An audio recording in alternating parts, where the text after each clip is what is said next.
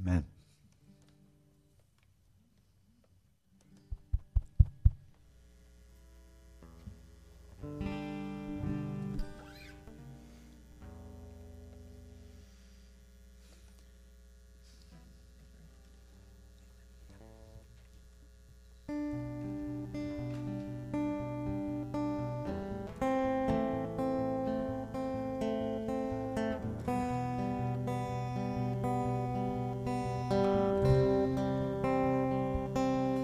I don't want to write this song.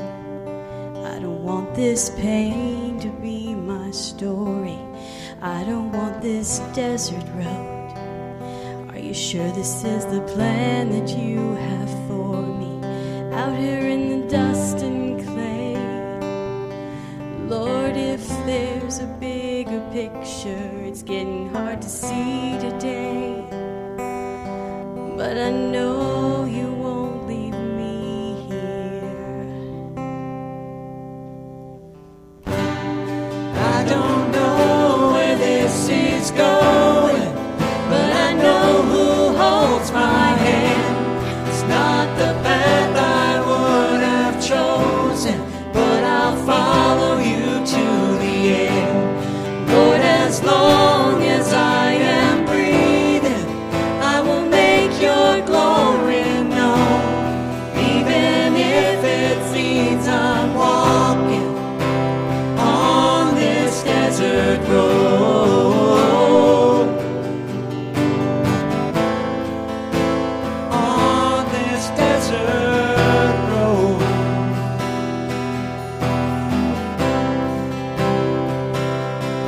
You got my attention now. I was doing the talking, but now I'm listening. This is where my hope is found. It's hard, but you're still with me. I'm not out here on my own. You are close to the broken-hearted, 'cause you've already walked this road. And you're gonna finish what you started. I don't know where this is going, but I know who holds my hand. It's not the path I would have chosen,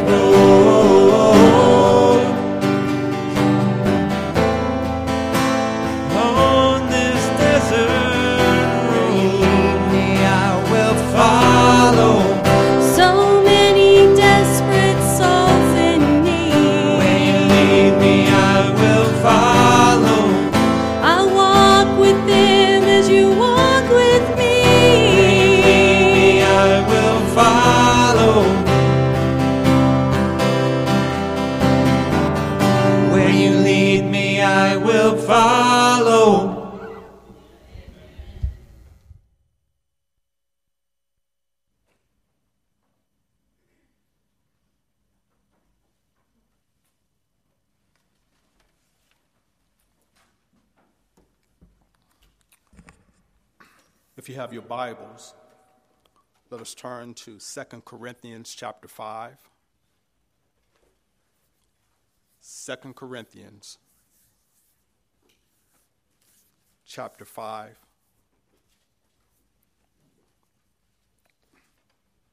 We'll be reading verse 17. The Bible says, "Therefore, if any man be in Christ, he is a new creature. Old things are passed away. Behold, all things are become new." May the Lord add a rich blessing to the reading of his word.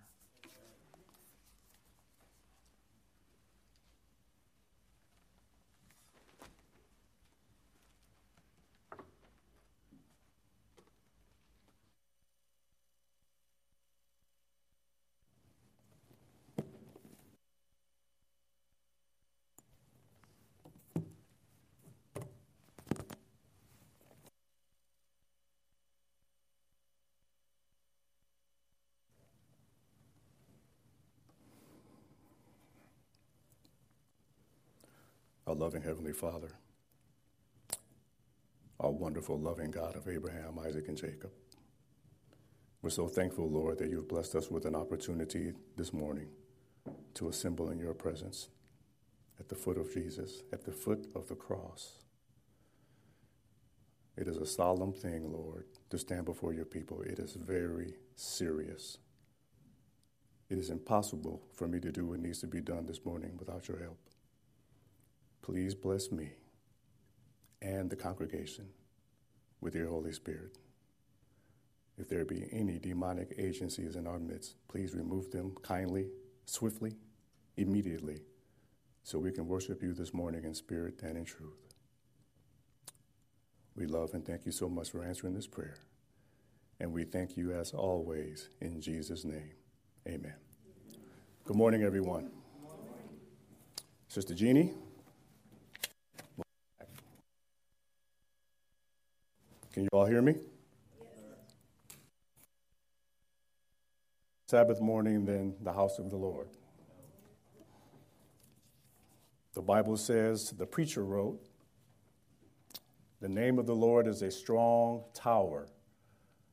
The righteous run into it and is what? Safe. Proverbs 18:10. So that means what the Bible is telling us, what the wisest man that's ever lived, according to the Bible, is telling us, safety in Jesus. We can run, not necessarily with our feet and legs, but with our spiritual minds, running to him for the safety of his protection, of his love, of his salvation. Amen. There's no safer place to be on this planet, in this universe. Solar system, galaxy, whatever you want to use or utilize, there's no safer place than in the arms of Jesus. Amen? Amen. Jesus came to this earth. He embodied all of heaven on two legs. All the love that could have been given to anyone was given to him.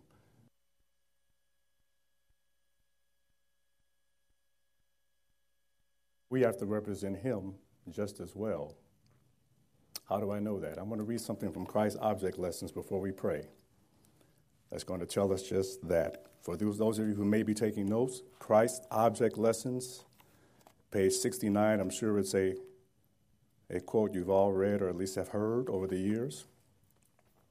Christ's Object Lessons 69. Christ is waiting with longing desire for the manifestation of himself in his church. Who's his church? Well, that's you and that's me. Amen? Amen. Then she says, when the character of Christ shall be perfectly, how? Perfectly reproduced in his people, then he will come to claim them as his own.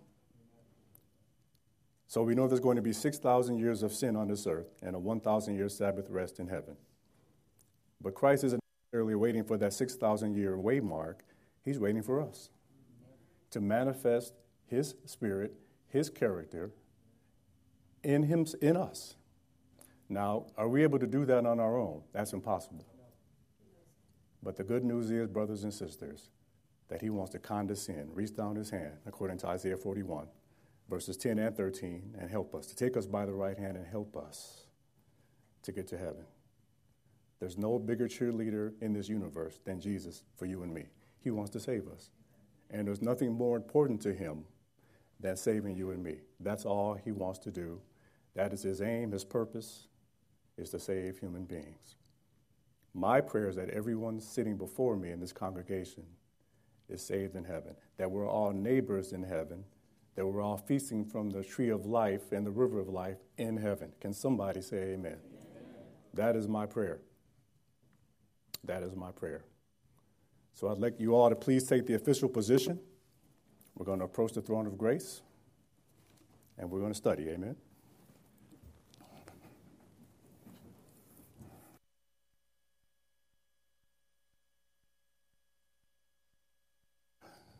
Once again, so thankful.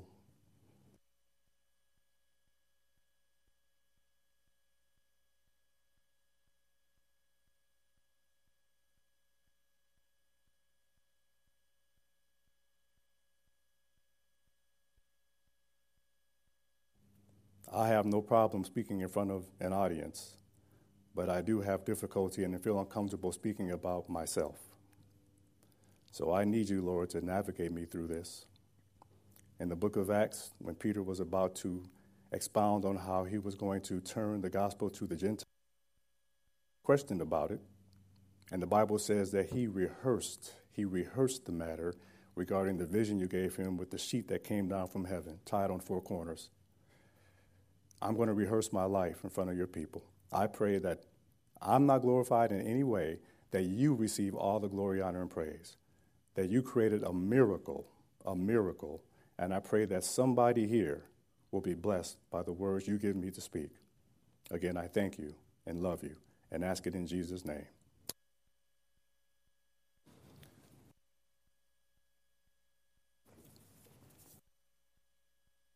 Testimony.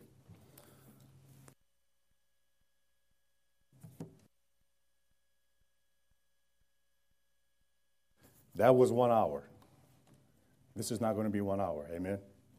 So all I can share within 30 minutes, maybe 40, we'll say 30 plus or minus.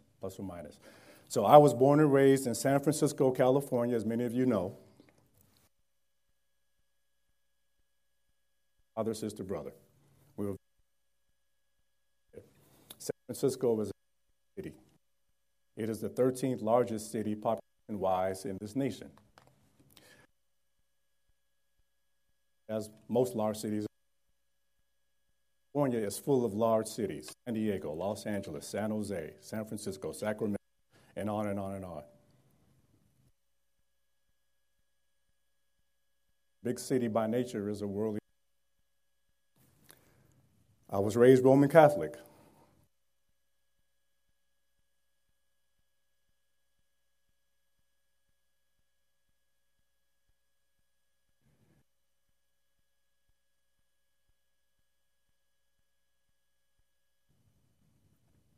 Music was one of mine from birth.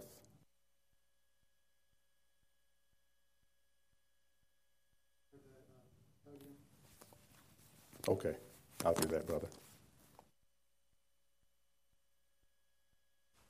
Testing? Amen. Amen. So again, I was exposed to music at a very early age, probably while I was actually in the womb. My dad and all his brothers, my uncles, sang at clubs and different places when they were young, growing up.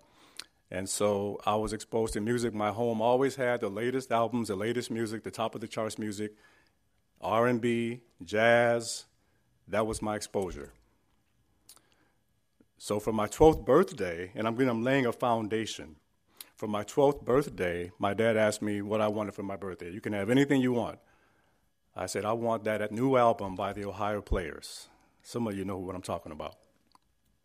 I want that new Ohio Players album, so he bought it for me. The next year now, I'm in 8th grade, and I go out and purchase my first record album with my own money. Now, I didn't realize when I bought that album, it was an album by the Blackbirds, by the way, a very popular R&B group back in the day. Some of you again know what I'm talking about. I didn't realize at 13 when I purchased that album that it was the beginning. At some point, maybe 12, 13 years later, I would have a collection of 8,000 record albums. 8,000. So this was the genesis, as it were, of my life of worldliness. But I didn't realize it, of course, as a youth. Something very, very important happened to me at 13, maybe 14 years old as well.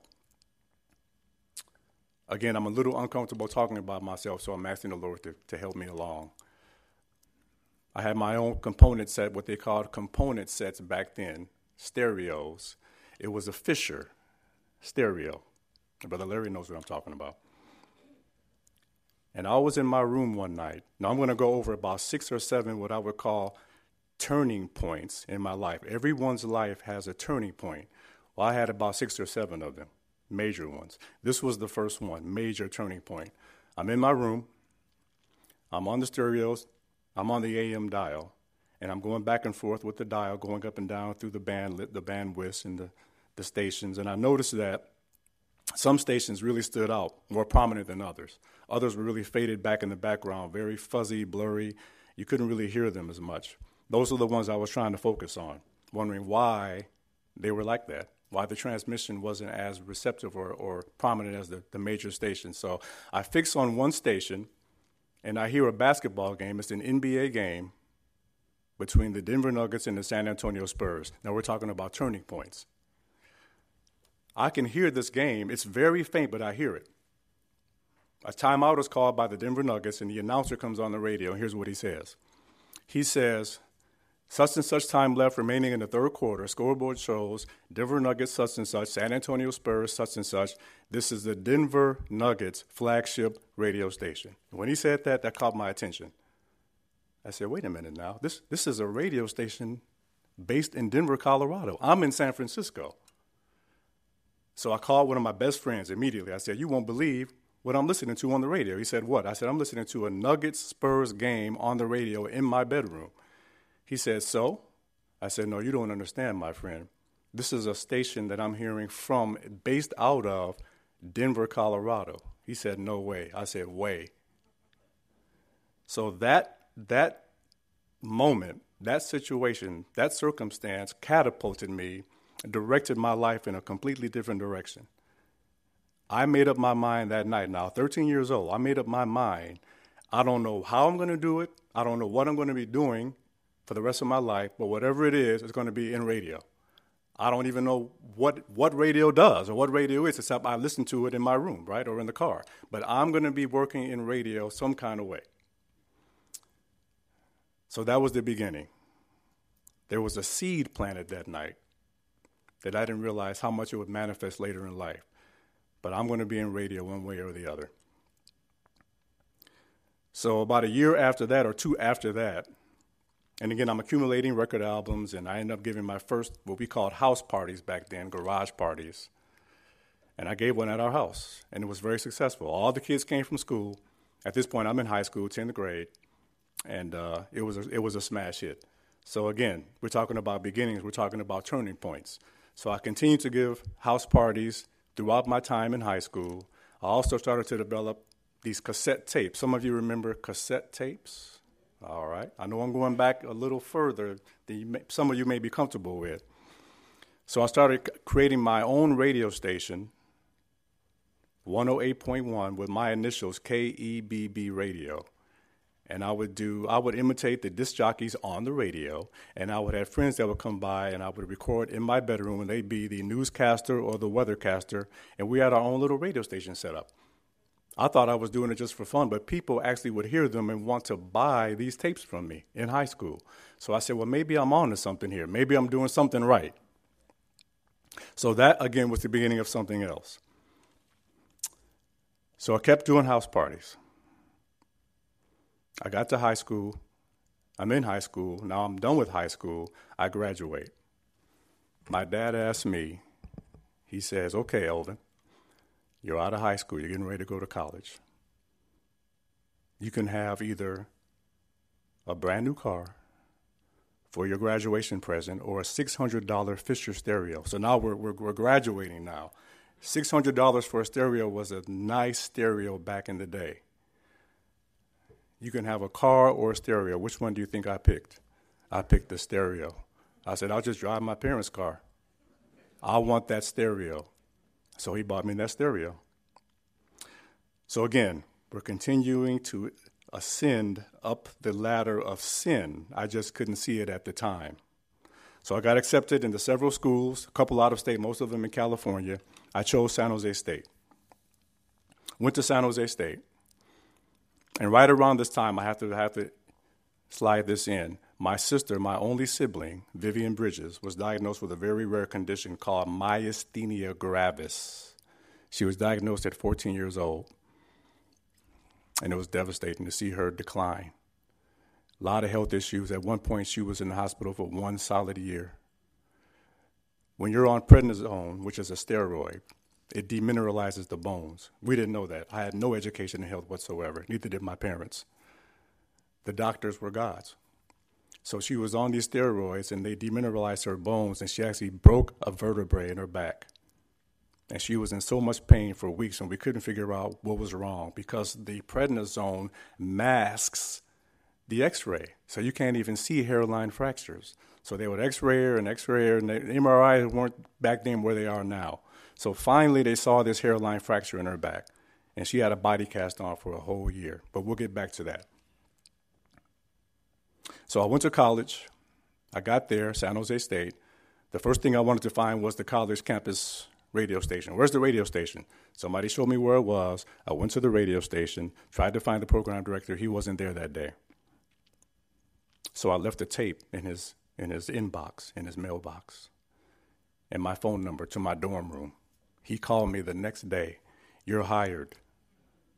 But I have to at least make it official. I have to audition you. So typically, the lowest ratings period or the lowest listenership for any radio station is on Sunday night between 2 and 6 in the morning. So he auditioned me and another sister at that time, and I passed, of course, with flying colors, and he hired me, and I started working on college radio, the college radio station. It was KSJS, college radio. That was big for me, very big. Again, we're propelling ourselves forward to a life of sin and a life of self. So, of course, the ego was through the roof. So I started working at that radio station. After school, I moved back to San Francisco, and I blew up as a very popular disc jockey, doing all the clubs, doing concerts. It was very common for me to be mixing records in front of 20,000 people. I was very good at what I did. I wasn't just a disc jockey who worked the ones and twos and mixed records together. I considered myself a turntable technician. I was very good at what I did, and I knew I was good at what I did. So now, one of my best friends, and by the way, the majority of the concert promoters in the San Francisco Bay Area were all young drug dealers. These were millionaires in their early 20s. So they would hire the disc jockeys, including me, to come and play at these concerts in between these major acts that they fly in from anywhere in the country or the world because they could afford it. So I was very, very popular. My name was on the radio all the time. But this one particular drug dealer, who was my best friend, who I knew since like 5th grade, he went to L.A. to do a drug deal with $500,000 in cash in a suitcase. And they killed him. Murdered him face down on the hotel room floor. They shot him in the back of the head, mob style. They murdered him. That was another major, major waymark in my life. Major. I couldn't believe this dude was dead. We mourned for months. When you're that young and somebody you grew up with gets killed, especially like that, it affects you. It really affects you. So I made a major decision at that point. I said, okay, and let me digress just a second. At his funeral now, I remember the minister. This when somebody young dies, there are so many people. I'm sure some of us have experienced that. I'm talking about at least 1,000 people, minimum. Cars all the way down the street, nowhere to park, nowhere to sit. And I remember the minister, and again, I'm living a total irreligious life at this point. I'm not even Catholic anymore. I'm nothing, right? This minister says that this young man is in heaven. He's looking down on us. He's in a better place. He's acquired his wings, and he's happy. And the thought crossed my mind just for a second, kind of went in and went out. It crossed my mind, how was this dude in heaven? He's a notorious dope dealer. He's hustling and, womanizing like I was. How is he in the presence of God? I knew that much, even being born and raised Roman Catholic. And because I was born and raised Roman Catholic, I have the right, by privilege, to be able to talk about the Catholic Church because I was in it. So I decided at that point, I was moving to Los Angeles. I decided this man died 24 years old. He'll never see his 25th birthday. He's gone. I'm going to pursue every dream I ever had in my life. And I said, I'm going to move to LA and I'm going to pursue acting. I want to be an actor. Now, some of you may remember there was a television show out in the 80s called Different Strokes. There was one short guy, Gary Coleman, who was one of the kids, and there was another tall guy. His name was Todd Bridges. Well, he's my first cousin. His dad and my dad are brothers. First are brothers. Well, they're not anymore because they're both deceased. My uncle, Todd's father, died in 1997. He was 57 years old, and my dad passed away in 2017. We all grew up in the same neighborhood. We were first cousins. We were cousins long before he was a celebrity. So I moved down there. They had been trying to get me to L.A. for years anyway, so I moved down there to pursue acting. I did a couple of B movies. Nobody ever saw them, but my heart was in radio. So I was listening to the radio stations in Southern California, and I noticed that this one particular station, all the major stations had what they called a mix master on staff, right? But this one particular station didn't have one. I was intrigued by that. Why doesn't this station, major station, have anybody on there mixing records? So I called the program director. It was a woman. Her name was Pam Wells. She was from Memphis, ironically. And I gave her my spiel, and she said, come on down, let's have a talk. So I drove all the way down. I was living in what's called the Valley at that point in time in Southern California. I drove down to the radio station, which was actually located in Compton at that point. They later relocated to Inglewood, California. These are all L.A. suburbs. I went to talk to her. I told her my background, my history, my experience. She said, bring me a tape. I went home, and I mixed up a tape. I brought it back to her the next day. When I got home, this was about maybe a 45-minute drive, not counting traffic. By the time I got home, she had already left a message on my voicemail. You're hired. Come back down here. I want to talk about how we're going to do this. I was good at what I did, and I knew I was good at what I did. So here I am now in the office with this program director on this major Southern California radio station in the second biggest media market in the United States. New York, number 1, LA, number 2, Chicago, 3. And again, the whole thing about radio that just bit me when I was 13, I just had so many questions flying around my mind. This is before I went to school. Why does AM sound different than FM? AM, of course, is amplitude modulation. FM is frequency modulation. Why do they sound different? Why is AM dry and hollow and FM is clear and wet? These are questions that always circle my mind. Why can I turn my stereo up when I'm listening to an album or a cassette tape and my speakers blow out if I turn the volume up too loud? But when I do that with FM radio, they don't blow up. I can turn the sound all the way up. Well, that's because frequency modulation, they're compressing that thing. They're compressing that music so much that you can turn it up as loud as you want. These are questions I had in my mind as a radio fanatic. Why does AM radio disappear, the signal drop, when I drive through a tunnel? Why does amplitude modulation, AM radio, travel further than FM? Why does it travel further at night? So I went to school to learn all that. So now I'm on this radio station. She says, Elvin, you can do whatever you want. Your control is your show. 6 days a week, you produce it, you do what you want.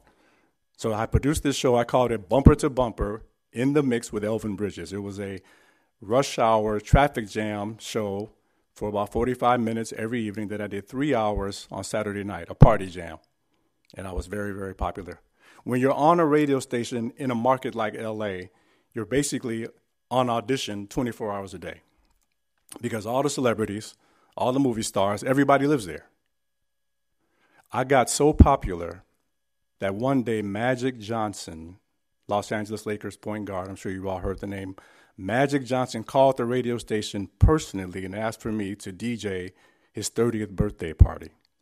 So about 2 weeks after that, I'm at a club owned by Prince in downtown L.A. Some of you know who Prince is.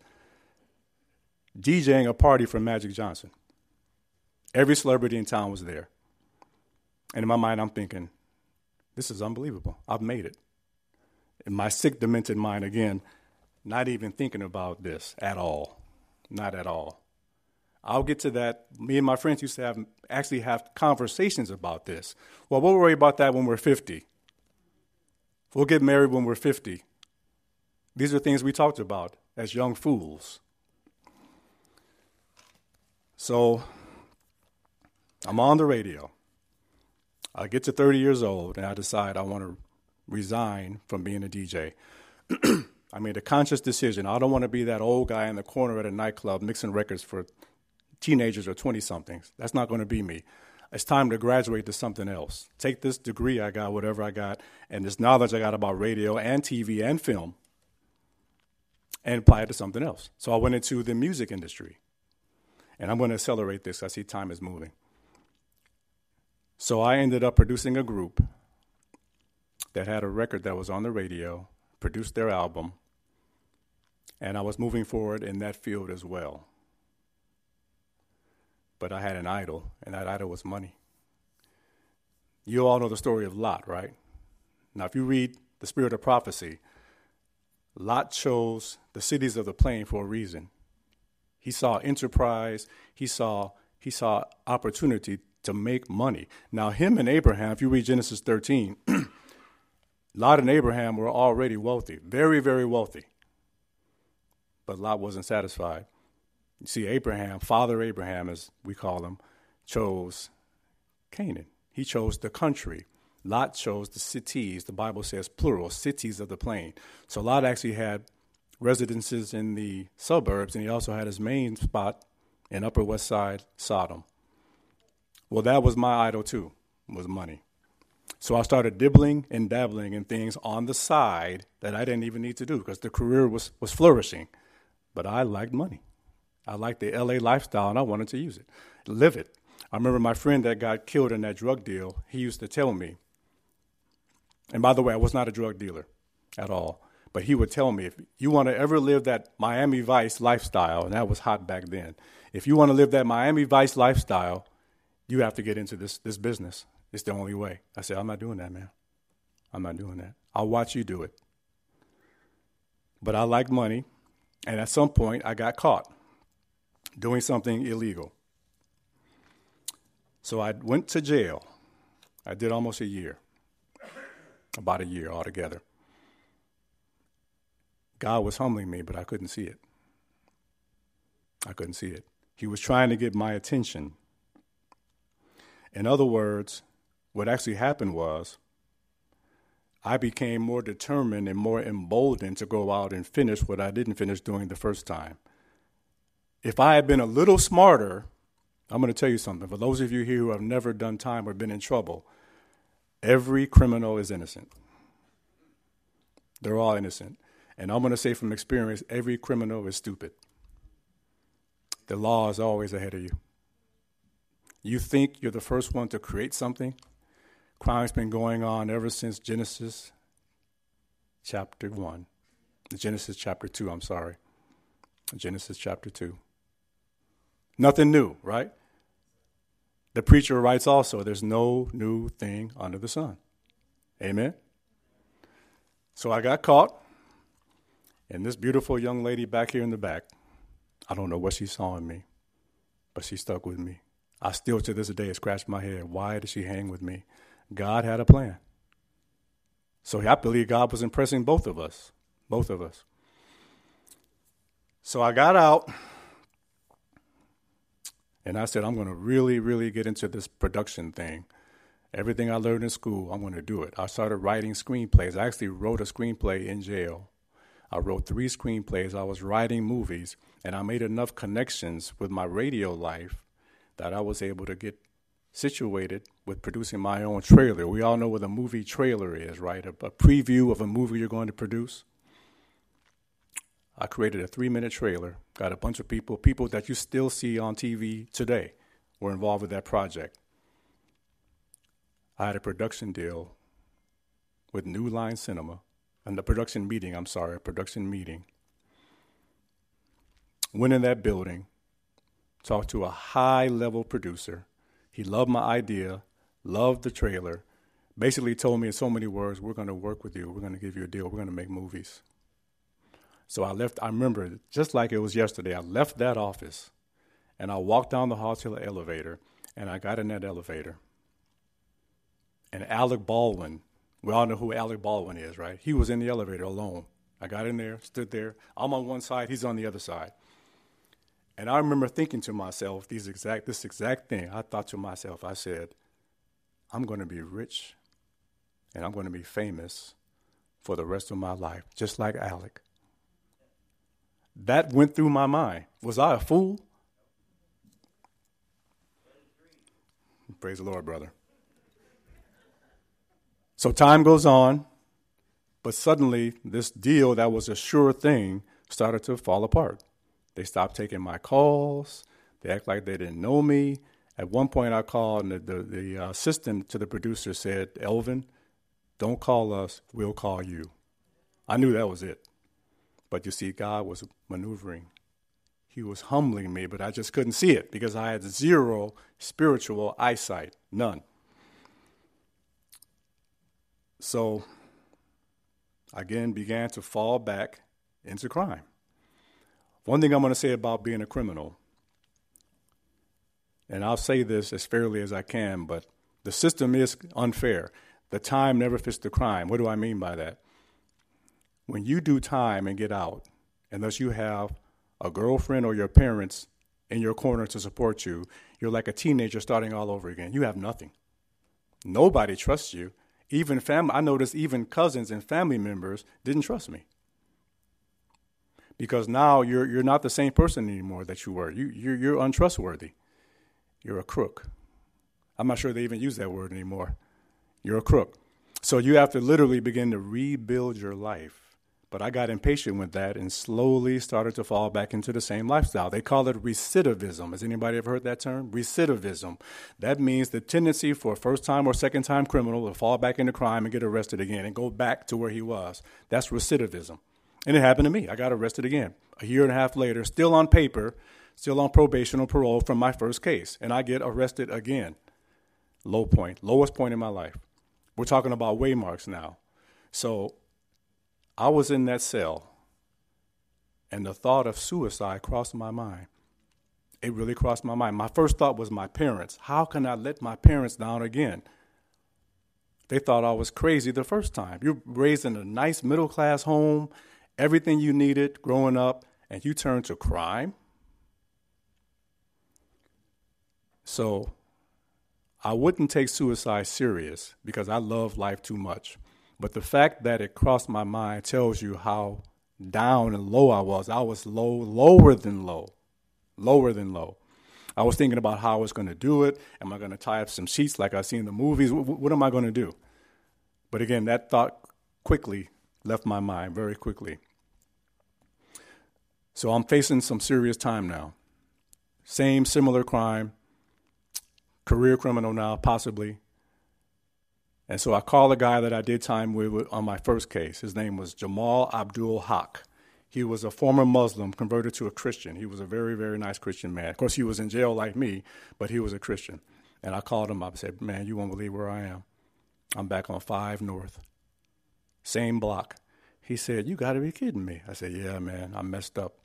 So he says, well, you know, I've seen cases where even though you're on paper from your first case, you can get bail. I said, that's impossible. He said, no, I've seen it. You can get bail even though you're on probation. I said, let me call my public defender. So I called him up. He said, well, that's possible. It is possible. But the only way you're going to get that is if you give up a house. There has to be some property involved. So I said, man, I cannot ask my parents. So I called my wife, collect. And she said, I said, I can't do it. I'll just do the time. I can't ask them to give up this house. So she called them for me. And I called a couple of days later. And my parents said, well, we'll do it. We'll do it. I hung that phone up. I went to my cell and I cried like a baby because it taught me something. No matter how old your children get, you have to be in their corner and you have to back them up. No matter how, I was thinking in my mind, then again, let's see. Brian J., you met my son. He was 3 weeks old. He was 3 weeks old. That killed me. But I was looking to him and saying, listen, no matter how old he gets or our other children in L.A., you have to always be prepared to help out your kids. I learned a huge lesson from my parents helping me. Huge lesson. So they put up their house. I got bail. All this is a whirlwind of activity going on. Right around that same time, my only sibling, Vivian, passed away. She died. It wasn't the myasthenia gravis. It was the steroids that broke down her system over a period of 17 years. She was on steroids. And it killed her. So that was an emotional thunderbolt for me and my family that she passed away. Again, another waymark. So I went to the funeral. We flew up to San Francisco. I had an ankle bracelet on. The judge had to give me permission to go to my sister's funeral. I got permission. I went. But let me tell you something that happened with my parents. And again, I'm trying not to miss any major points. I hate using notes, but I have to use them today. They distract me.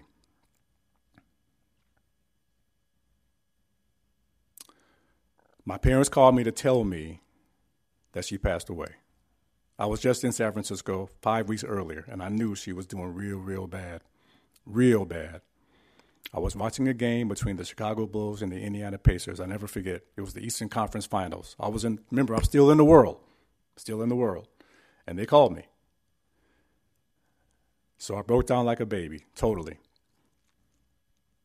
Went to my place that night. I was at Marcia's place when I got the call. I went to my place. And that night, I started to experience some supernatural phenomena. I have a testimony. I heard knocking on the walls. The TV started going off and on by itself, and the lights started to flash off and on by themselves. But I wasn't afraid. Why? Because I didn't know this at all. All I knew about this was Eve bit the apple. I'll let that sink in. Jesus died for our sins. And for some reason, I knew Revelation 6, when the Lord comes back the second time, the wicked are going to call off with the rocks and the mountains to fall on them and to crush them. I knew that. I don't know why I knew that, but I knew that. So I wasn't afraid. I just knew the manifestations were my sister. My sister's trying to communicate with me. And I was very comforted by that. Very comforted. So everywhere I went, I heard knocking. I heard sounds. I heard wherever I was. But nobody else heard these things but me. It was very interesting. The devil was targeting me. I went to San Francisco for the funeral. I heard knocking on my parents at their house on the walls there. My mother didn't hear it. Only I heard it. Again, the devil, for whatever reason, was only targeting me. He knew the connection my sister and I had. 13 months apart, we were like two peas in a pod. I come back to L.A. I'm still experiencing the manifestations. It's hard not to include my wife in my testimony, but I have to intertwine her in this a little because she has a testimony too. She was studying. Providentially, the Lord put a very good friend of hers from her childhood, 1 block from where she lived, next door to one of her sisters. My wife is the 11th out of 12. So her baby sister was living a block away, and this individual was placed right next door to her, who happened to be a Seventh-day Adventist. Are you getting the lesson? You see where the Lord's going with this now. So my wife ends up reconnecting with this little family. helping them out. This sister, she's an 80-year-old Jamaican sister, a master evangelist, years of experience, years. So my wife is being slowly given the truths of the last days through this 80-year-old Jamaican sister. I'm not aware of this yet. So again, I'm experiencing the things, and my wife comes to me and she says, that's not your sister, that's the devil trying to deceive you. And I argue with her. No, that's my sister. I know exactly how she would knock. She would use this cadence or this beat, and I know it's her. So my wife gives me a book to read called Deceived by the New Age. It was written by an SDA elder. I think he's still doing a Sabbath school coordinator in Southern California. I think the Norwalk Church. This is the last I heard, the Norwalk SDA Church. So I read that book in 2 days. And I'm blown away. This man was on the verge of joining the Church of Satan. He was being led with like a dangling carrot with all these manifestations, again, just like me. So I said, Lord, this is amazing. So I called my wife, and I said, you know what? You were right. She said, no, God was right. I said, that's not my sister. Those are demons trying to trick me. So I hung the phone up. I got on my knees. I hadn't prayed since Sunday school. I got on my knees, and I said, I didn't know what to say. I said, Lord, if you're God, that's what I said at first. If you're God, this is what I want you to do for me. If my sister's going to be in heaven, I want to make sure I'm in heaven too. I said, there's a war going on around me, an invisible war that I can't see. This is reality. It's not a mirage. This is reality. I saw the reality of this. I experienced these things. And the Bible says, and the book she gave me, by the way, took you straight to the Bible. I know that the dead know not anything. Now I see that. Ecclesiastes chapter 9, 5, 6, and 10. So I said, this is what I want you to do if you're God. I said, everything I mastered in the world, hustling for money, music. They used to call me the music historian. Sports. I was the sports historian. World Series, Super Bowl, NBA champions. I'll take you back to the 40s. I knew all the statistics, all of them, because that's all I lived for. It's amazing I use what God has blessed me with, a memory to memorize all those worldly things. But now he's taken that gift that he's given me, whatever you want to call it, and it has me now applying it to this. Can you say amen to that? I said, everything I've mastered, again, music, sports, hustling women, everything I've done, hustling for money. I said, I want you to teach me your Bible just like those things. I want the truth. That's what I told him. So a month later, my wife asked me, did you know, remember now, she's doing these secret reconnaissance missions with this 80-year-old Jamaican sister, learning the third angel's message. And she asked me, did you know that Saturday is the seventh day of the week, just like that? And I said, I never really thought about it. She said, yeah, Emperor Constantine, March 7th, 321 AD. She's throwing all this information. I have no idea what she's talking about. And so I paused. I said, okay, I'm gonna check it out. I probably wanted to prove her wrong, knowing me back then. So a couple of days later, I called several Roman Catholic churches in Southern California, several. Talked to several nuns, and I talked to several priests.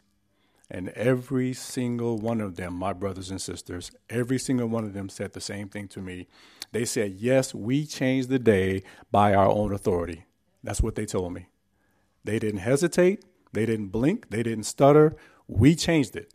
So I hung the phone up and I sat there and I said to myself, if it wasn't important, why would they change it? I just reasoned it out. There must be something more to this Sabbath thing than I'm seeing on the surface.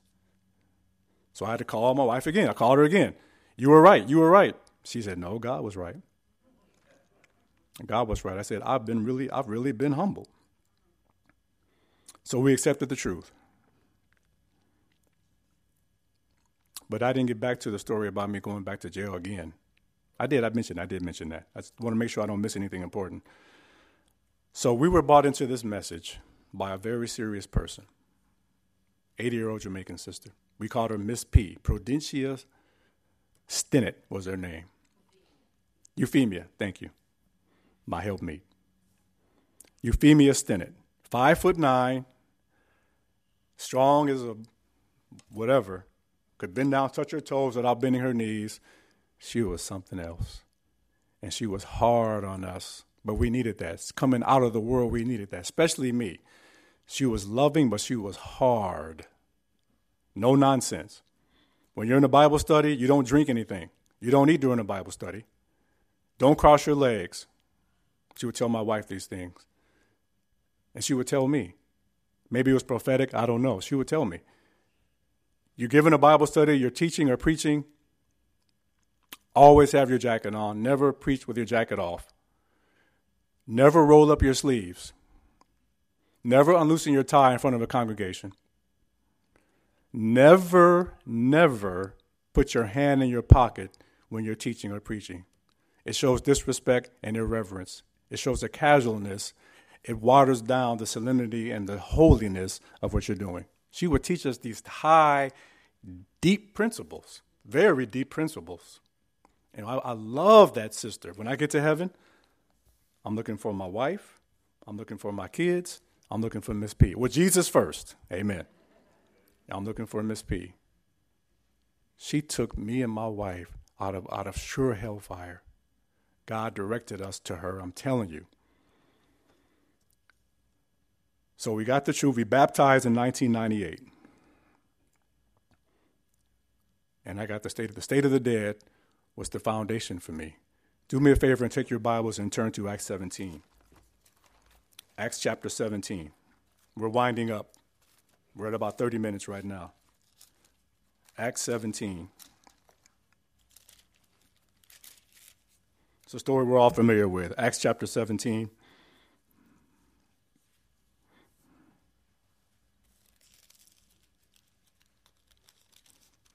Listen to this. Lord, please bless your words as we read them. We thank you in Jesus' name. Amen. Acts 17, starting at verse 32. We're all familiar with the story.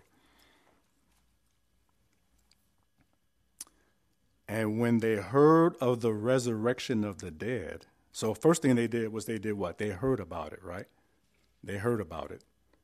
Some mocked, and others said, we will hear thee again of this matter. So Paul departed, verse 33, from among them, 34. Howbeit certain men did what? Clave unto him and did what? And believed. That's what happened to me. I heard it, I believed it, and I clave to Jesus, clave to this Bible, the truth. But the first thing somebody had to do was tell me. Isn't that the foundation of evangelism? That somebody's exposed to the truth? They have to hear the truth, or by the literary word, the written word, read the truth. That's the first seed. Expose them to it. That's exactly what Miss P did with my wife and I. Excuse me. Excuse me. So we baptized in 98. Somebody bring me some water, please. Excuse me. We baptized in 1998. And we were on fire. On fire. Everywhere we went, we told people the truth. On bus stops, supermarkets. I was working at that point in time when we first baptized I was working for AAA. Let me just briefly state that when you have now initially I have one felony. Now I get caught again. Now I have how many felonies? I have 2. Now nobody trusts you. So I realized, I think I'm good, brother. Thank you. I'll take it. I realized what I have to do. First of all, entertainment, that's dead. That's history now. Thank you, my dear brother. Appreciate it. Entertainment, all that's history. That's a wrap. And not being facetious, that's a wrap. So now I have to rebuild my resume. Remember, nobody trusts you. So I started off working minimum wage jobs for a few years. Nobody trusts you. But I did learn that the easiest way to get a job is when you already have one. When somebody else, when another company or organization or institution trusts you and they hire you, everybody else falls in line. Oh, well, yeah, he must be okay. They hired him. So I was able to reclimb that ladder step by step. Menial jobs. But we needed money. So I worked them. Step by step. Got a job with AAA. I was a dispatcher overnight. That was the money increased with AAA. Worked there for a couple of years. Got a job with the Southern California Gas Company. More money. Got a job with the Southern California, the Los Angeles Community College District. More money. Remember now, people trust you when you're working, especially for a reputable institution. Then I went from there to the state of California. Much more money. Amen. But the point is, God was blessing us because we were serving him. My wife and I were giving Bible studies all through the 2000s. All through the 2000s. And we were blessed. So we left Tennessee. Again, we're studying the whole counsel of God. And we stumbled upon country living. And I'm winding down really now. So we left Tennessee and we left California and moved to Tennessee in 2009 on faith. We said, Lord, whatever you say, we're going to do. Miss P instilled this in us. Whatever he says, do it. There are going to be no half-hearted Christians in heaven. That's what she would tell us. It's all or none. It's all or none. We were there about a little over a year. We had a family illness. We had to move back to L.A. 4.5 years later, we moved back to Tennessee, which was 2015. We've been here 8 years. The Lord has blessed us. I was speaking on a prayer line. That happened by a fluke. Well, nothing's a fluke with God, amen. I was at work at the Compton. You all know Compton, right? The Compton Department of Motor Vehicles, and I got a text from my brother that was in ministry. We weren't even thinking about ministry at all. We were very content with giving Bible studies, very content. Large groups, 15, 20 people, or a little old lady at a coffee table with a lamp studying the Bible. We were content with whatever God had us do. I got a text from this brother asking me to replace him on the Southern California prayer line. This is kind of how everything started for us. I got back to him too late. He had already got somebody else to replace him. But about a month later, he texted me again and asked me to replace him again. So that time I responded quickly, and I replaced him that night on this prayer line, the Southern California Connection Prayer Line Ministry. I got a call from the director that next morning. She said, Brother Bridges, I've been knowing you all these years. Now, this is her saying this, not me. I'm not taking any credit. I'll just say she asked me to come back and speak more often. I'll just say that.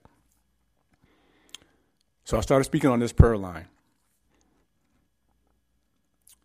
Same year now, 2012, I was asked to speak at a church for the first time, 2012. That was 11 years ago. Pico Rivera Seventh-day Adventist Church, a bilingual church in Southern California. Didn't know what I was doing. So I said, okay, Lord, I'm just going to give a Bible study in the pulpit. And that's what I did, for the most part. About a year later, the Lord gave my wife the name of our ministry, Living Manna. She came to me. She said, I think the Lord gave us the name for ministry, Living Manna. I said, I like Living Manna. That's a good name. I have to digress a little bit, though. We got a check in the mail while I was on this prayer line for $20. And it stunned me. We sat on the couch, put it on the couch. We stared at it for like 10 minutes. And I was trying to figure out, why would somebody send us money? All I'm doing is repeating this. This is all I'm doing, repeating the Bible in the spirit of prophecy. What did the Lord say through me that would impress somebody to send us $20? So we took that to mean God was telling us maybe there's something more he wants us to do. Again, we were very content with what we were doing. Maybe he wants us to do a little more. So that's pretty much how it started. We said, Lord, if you want us to do ministry, you have to open the door. John 10, you tell us you are the door.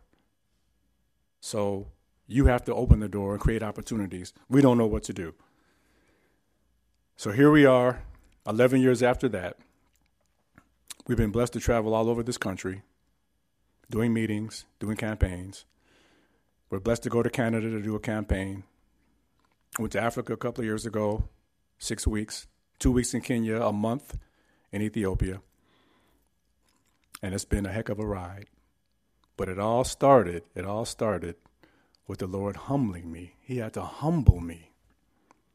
I mean, he had to really bring me down low. So 2 years ago, a sister we know during COVID, a little over 2 years ago, was attending here. A lot of churches were closed, a lot were open around the country. So my wife, because of this sister that was at that time visiting this church, she came and visited. This was like spring of 2021. Elder Starks then called and invited me. I've been knowing the Starks for about 8 years. He called and said, there's a very nice church over in Tullahoma, and they're dispensing truth. I said, really? So a few months went by. I was real busy. I finally came over, visited maybe summer of 2021, and Pastor Floyd was preaching. I know he doesn't remember me being here, but I sat right back there somewhere in the back, and he was preaching. He taught out of Revelation. I said, wow, Revelation in Tullahoma? Nothing negative, but I wasn't expecting. I didn't know what to expect, actually. I didn't know what to expect. So I said, praise the Lord. But Brother Starks told me, well, that's not the pastor. I said, he's not? I assumed he was the pastor. So I came back maybe a month or two later, and Pastor Milano was preaching. I said, praise the Lord. So we started visiting, developed relationships, started liking the place, and here we are. Can you say amen? Here we are. That's how it all started. So if it wasn't for COVID, we wouldn't be here. So God is faithful. He's faithful. He's very faithful. I'm going to ask you to turn to Acts chapter 16. We're going to wrap up. Acts 16. You're already at 17. So Acts chapter 16.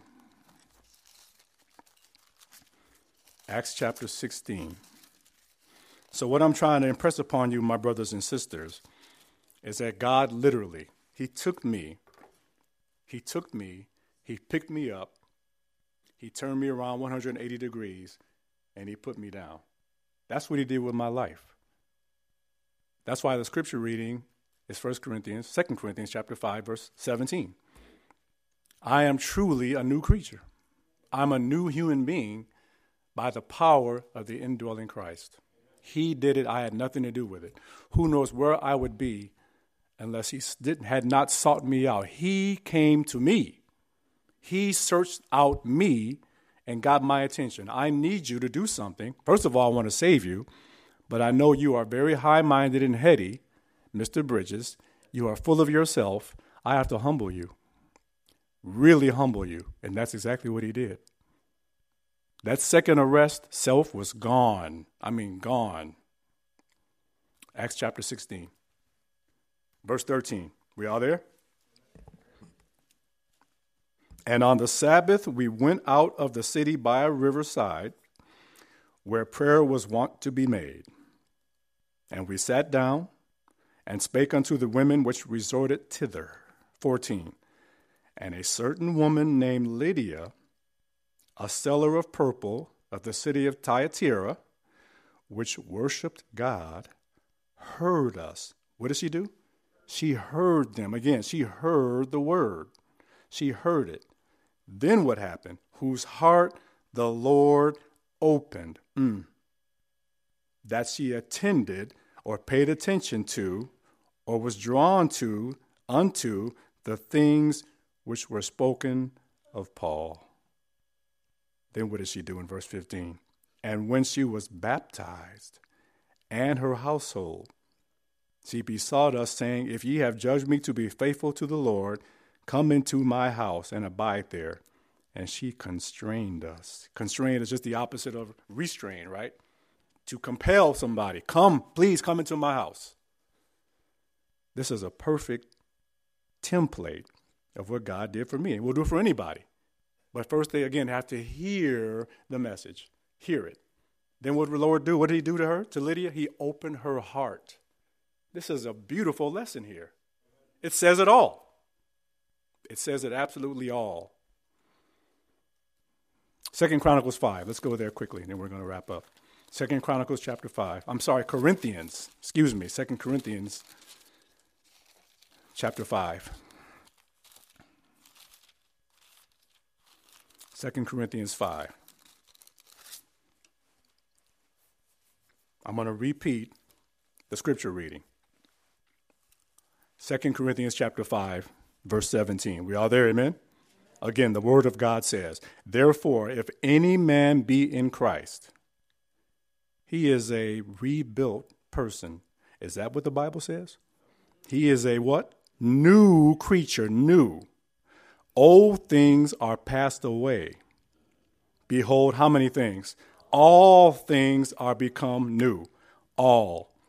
Now that word creature is very interesting in this verse. It's Strong's number 2937. Let me read what it means. It is feminine, a feminine noun. The act of founding, establishing, building. The act of creating, a creation. A thing created. Of individual things or beings or a creature. 3, anything created. 4, after rabbinical usage, by which a man converted from idolatry to Judaism was called a new creature. 5, the sum or aggregate of things created. But I want you to listen to the root word. Remember now, oftentimes a Strong's number, the original Greek or Aramaic, or the Hebrew, there will be a root word from which that original, that actual definition comes from. So this is root number, or Strong's number 2936, the root. Listen, to make habitable. Do we want the Holy Spirit to dwell in us? So we have to be recreated, don't we? Created. To make habitable. Of God creating the worlds. Again, creation. Listen to this, number 2. To form, shape, or for example, to completely change or transform. We're talking about literally a new being, a brand new being. Be ye not conformed, but be what? Transformed by the renewing of your what? Romans 12:2. Transformed. That old Elvin is literally, he's dead. He's deceased, buried and dead long time ago. Buried. So my question to you is, are you completely changed as a Christian? Even Christians who have been Christians 20, 30, 40 years may not be completely changed because most of us, and I include myself, are holding on to something. It's hard to let go. Many times, isn't it? I'm just being real. It's hard to let go of things. Let me read one last thing to you from Christ's Object Lessons, page 408. Christ's Object Lessons, page 408. She makes a very profound statement here. It's actually page 411. 411. It's in the context of Matthew 25, the parable of the wise and the foolish virgins. Listen. The class represented by the foolish virgins are not hypocrites. Really. How? She says they have a regard for the truth. They believe this. They have advocated the truth. They're going to the back of the church after church every week and grabbing tracts and little booklets and going out and promulgating the truth everywhere they can. They advocate it. They are attracted to those who believe the truth. They go to every camp meeting they can to see all the high-power speakers. But, she says, but they have not yielded themselves to the Holy Spirit's working. Yield. They have not fallen upon the rock, Christ Jesus, and permitted their old nature to be broken up. I know people. They call, they come to me. They talk to me. And my wife. I can't stop doing this or that. I've been in this truth for 20, 25, 30, 40 years. I'm doing the same thing. Why? Because they have not fallen on the rock. They have not permitted, I just read, to let their old nature be broken up. This class are represented also by the stony ground hearers, Matthew 13. They received the word with readiness, but they failed of assimilating its principles. I know, but I won't do. Something is holding me back. Its influence is not abiding. Listen to this. This is powerful. The Spirit works upon a man's heart according to his desire, one, and consent, implanting in him a new nature. Consent? You mean I have to give Jesus permission, the Holy Spirit permission to come into my life, into my heart, and take control? Yes, that's what we just read. Consent. Implanting in him a new nature, not rebuild or remodel, reconstituted or reinstituted, a new creature. But the class represented by the foolish virgins have been content with a superficial work. Superficial. She says they do not know God. They have not studied his character. They have not held communion with him. Therefore, they do not know how to trust, how to look and live. Their service to God degenerates into a form. Having a formal relationship with Jesus will not gain us admittance into heaven. Sister White says we will be miserable there. Nahum 1:9, affliction shall not arise a second time. That's what the Bible says. God's not going to take any chances. He's only letting people in who are serious. This is a serious, serious denomination, and this is a serious, serious movement, and a serious, serious message we have. The last message to a dying world. How much more serious can it get? There's going to be a class of people that are going to be telling us, you mean you knew this? You knew these things, and you did not tell us? Why did you not make yourself acquainted with us? We perish. We are all lost.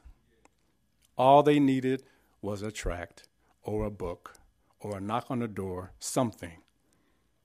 Who's going to be responsible? We are.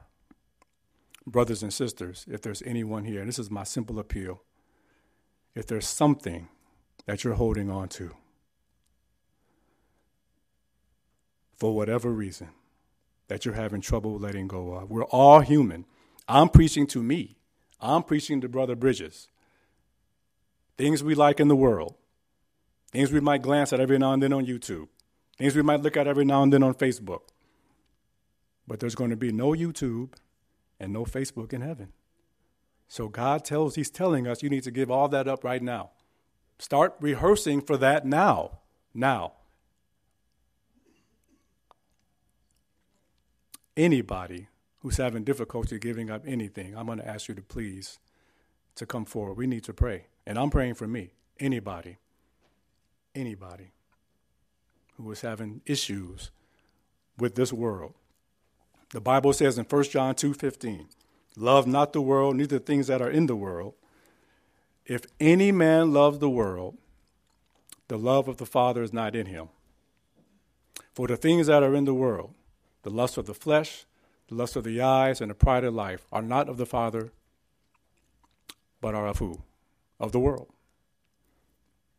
So we need to develop some thick skin. And again, I'm preaching to myself. Lord, whatever thou sayest, I will do. The problem with the children of Israel, they said, well, Lord, whatever you say, we will do. The problem is they tried to do it in their own strength without God's help. We need Jesus. Can you say amen? Amen. Elder Starks, I'm going to ask you to come up here, brother, please, and bless us with a prayer to the throne of God. And I'm going to kneel right next to you.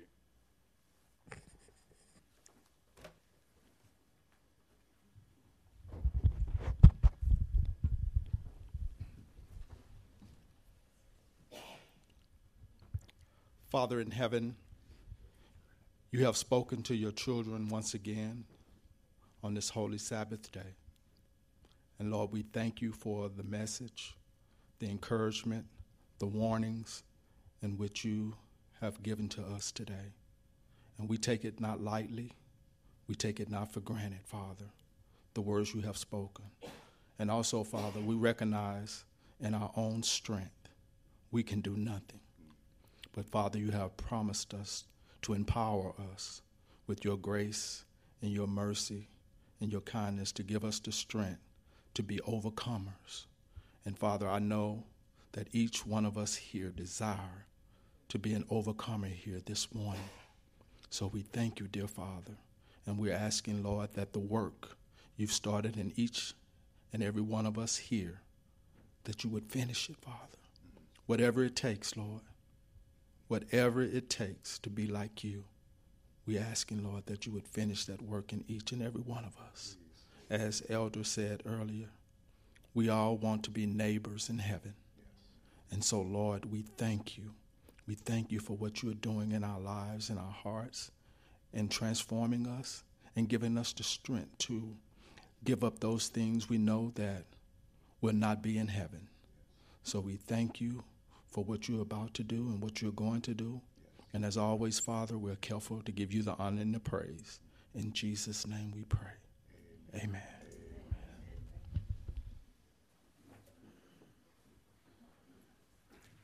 Yes, sir.